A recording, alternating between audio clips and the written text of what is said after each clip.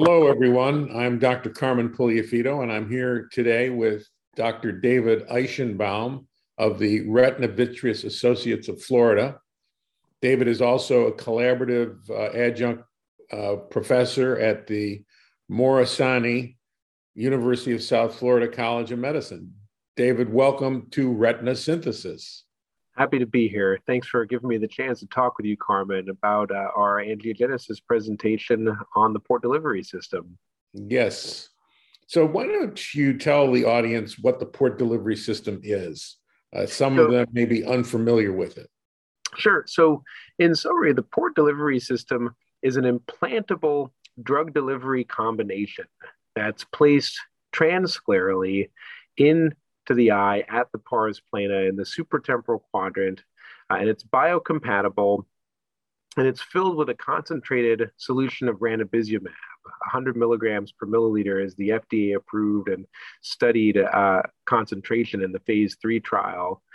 And it's placed in the operating room. It's initially filled in the operating room, and then it's refilled per the label every 6 months in an office setting with a refill exchange procedure. It isn't really refilled. It's more like the fluid within it is exchanged every 6 months for fresh 100 milligram concentrated ranibizumab. And that's done transconjunctivally and transtenons. It ought to be covered with conjunctiva and tenons.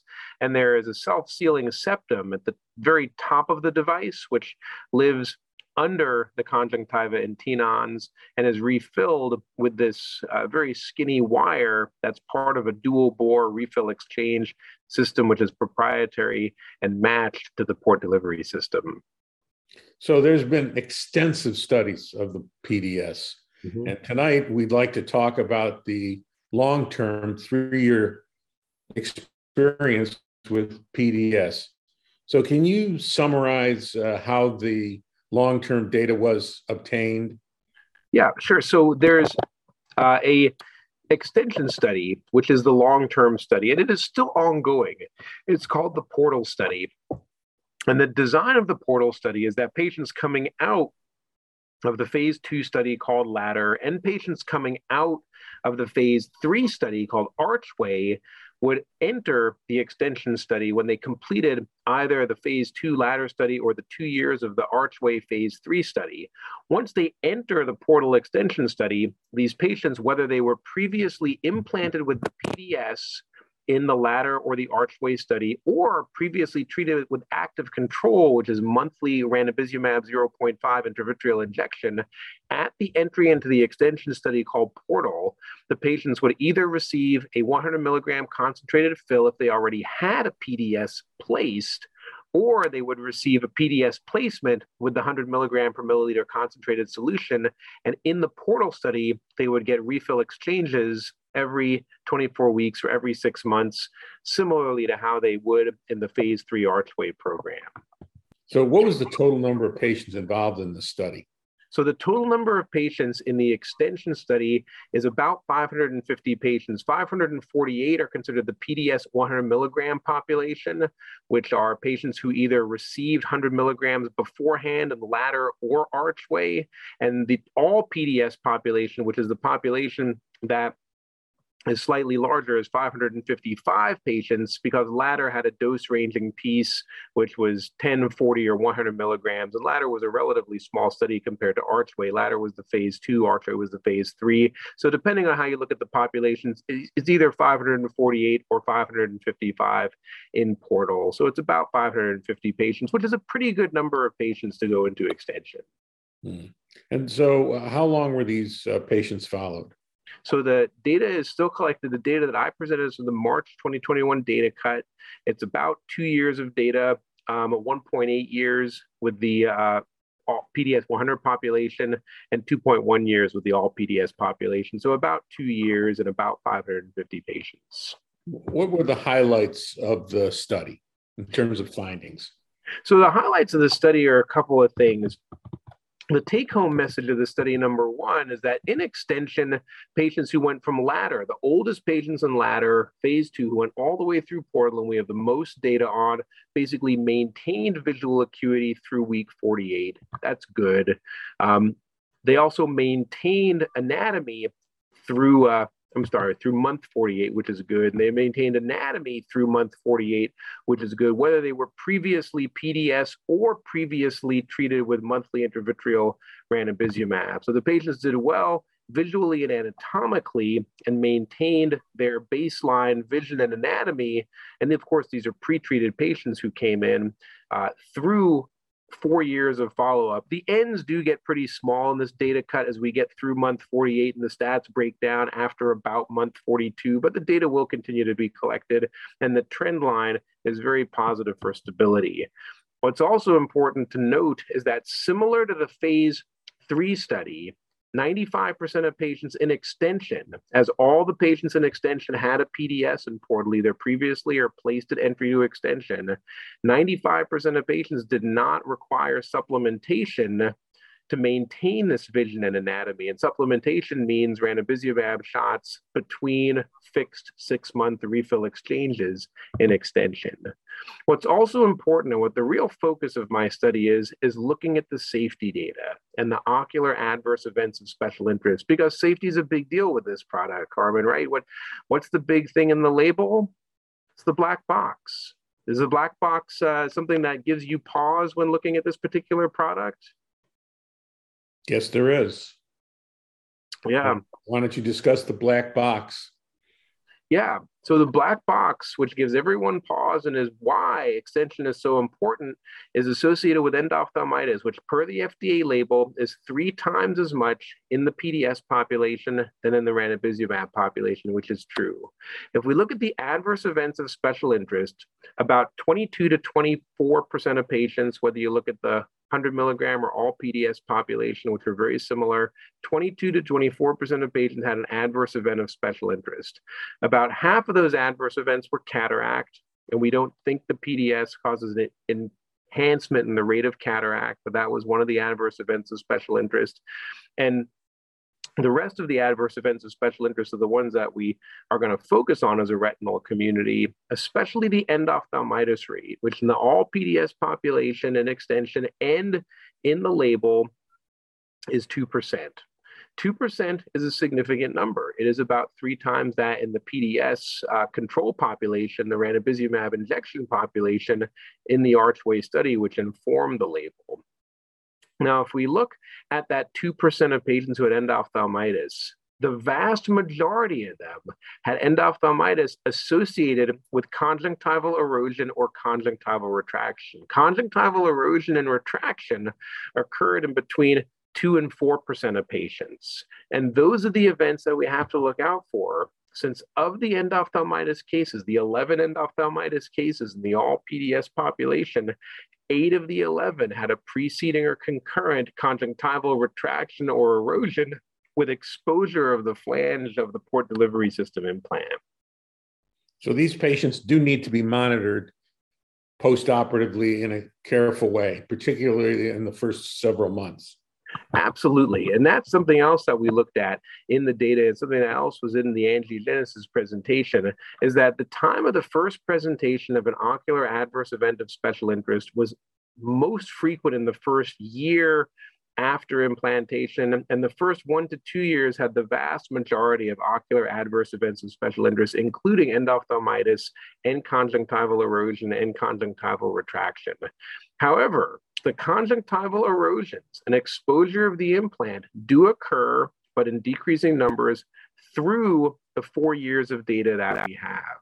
And what's really interesting is the endophthalmitis rate really drops off over the 4 years. And I think, and this is not data-based what I'm about to state, but it's my opinion, is that through the course of this study, we learned how to monitor and manage these patients and appropriately look for conjunctival erosion and draw attention to it through ongoing investigator meetings and ongoing discussion of how things were going, both in the ongoing phase 3 and the rollover into the extension study from phase 2 and phase 3. And we have to continue to watch the conjunctiva. Some people may think this is a set it and forget it procedure because they do very well visually and anatomically in aggregate with refills every 6 months. It's not set it it and forget it, because we are still surgeons with a surgical device here, and we have to look for the surgical risk of conjunctival erosion going forward. In the study, patients were examined every 2 months. Is that right? That's correct. Yep. So do you think that's a reasonable starting point in terms of follow-up of these patients? Yeah, in my practice, when I start placing this commercially, and I'm still working through access issues with my surgical center, even though we are in a phase 4 study, we are continuing to see patients in the portal extension, over 24 patients all told. I think in the commercial population, it's reasonable after the initial post-op care, which is pretty standard, 1 day, 1 week, 1 month. I think seeing patients every 2 months, at least until we get comfortable as individual surgeons and as a community, is very reasonable. There is ongoing research looking at remote monitoring with various home cameras, handheld cameras, cell phone cameras, looking at the device and trying to assess it for exposure. I wouldn't trust any of that in the real world at this point. I would want to see these patients and continue to monitor them. An important thing also to note is that in the instructions for use and how the Genentech surgical device specialists are going to help train the community and how colleagues are going to help train the community how to put this in, is that the way that the conjunctiva is handled with non-tooth forceps and special attention to 2-layer closure with tenons and conjunctiva was a change about halfway through the portal extension study, maybe a third of the way through. In the first 2 years, there was this change with special attention to tenons, special attention to non-tooth forceps. That may reduce the conjunctival erosion through less traumatic coverage going forward, but that's still data we have to collect. So I would continue to monitor the conjunctiva even with the amended and improved recommendations for closure that are currently extant in the commercial population. How are the conjunctival retraction and erosions managed? So it's a great question. I've had to manage 3. One in the latter study, which was a patient of mine that had endophthalmitis, and 2 in the extension study who have been managed and covered and continue to get refill exchanges. The way that I manage them now is different than how I managed them initially. And the current recommendation that I make and that I've had made to me is to use a split thickness corneal graft, which is readily available in most surgery centers or hospitals, and suture that with nylon, and then go ahead and loosen the conjunctiva and tenons and bring forward the loose tissue and cover over the split thickness corneal graft. The split thickness corneal graft remains, of course, optically clear as the conjunctiva and tenons over it heals. It's very important to bury the nylon sutures that are non-resorbable that I use to suture the split thickness corneal graft, so those don't expose. And then I use Adovicrol to cover the conjunctiva and tenons, to suture the conjunctiva and tenons over the split thickness graft. And I think that's the best way to manage it at this point if you do have a patient who has a retraction or an erosion. Dislocation rarely occurred, correct? Yes, this is correct. This is something that I do not have experience with, but is certainly something worth talking about. Dislocation did rarely occur. Almost all of them were in the first 2 years of the study, and only one of the patients, there were 15 patients in the study who had significant persistent vision loss, as defined as 3 letters of vision, 3 lines of vision or more lost in the extension study. Only one of them is associated with a dislocation, but all of the dislocations, of course, needed a significant surgery with large forceps to extract the foreign body, the dislocated port delivery system from the vitreous cavity. And the dislocations were all associated with wounds that were too large when the surgical videos were reviewed.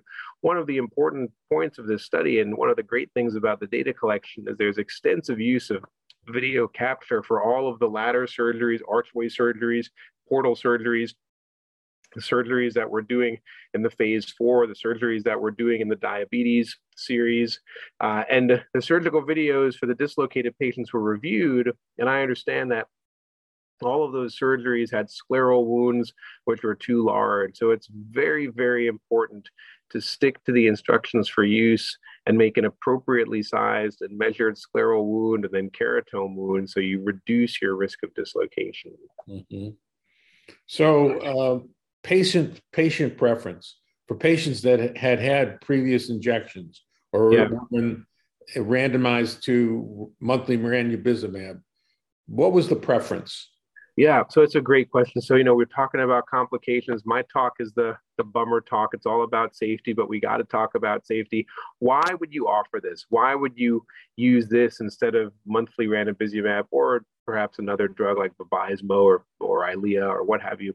Why would you offer this? Well, aside from the outstanding visual acuity and anatomic stability over time with a refill every 6 months, part of the reason to offer it was that there was a very strong patient preference for the port delivery system. Patients who went from ladder phase 2 into portal extension were surveyed with a standardized survey called the PDS Patient Preference Questionnaire, PPPQ, at week 40. And at week 40, 92% of patients had a preference for the PDS from their previous intravitreal ranibizumab injections. And on average, these patients in ladder who extended with the PDS and portal had 22 injections in ladder before getting the PDS placed. 88% of the patients had a very strong or moderately strong preference for the PDS.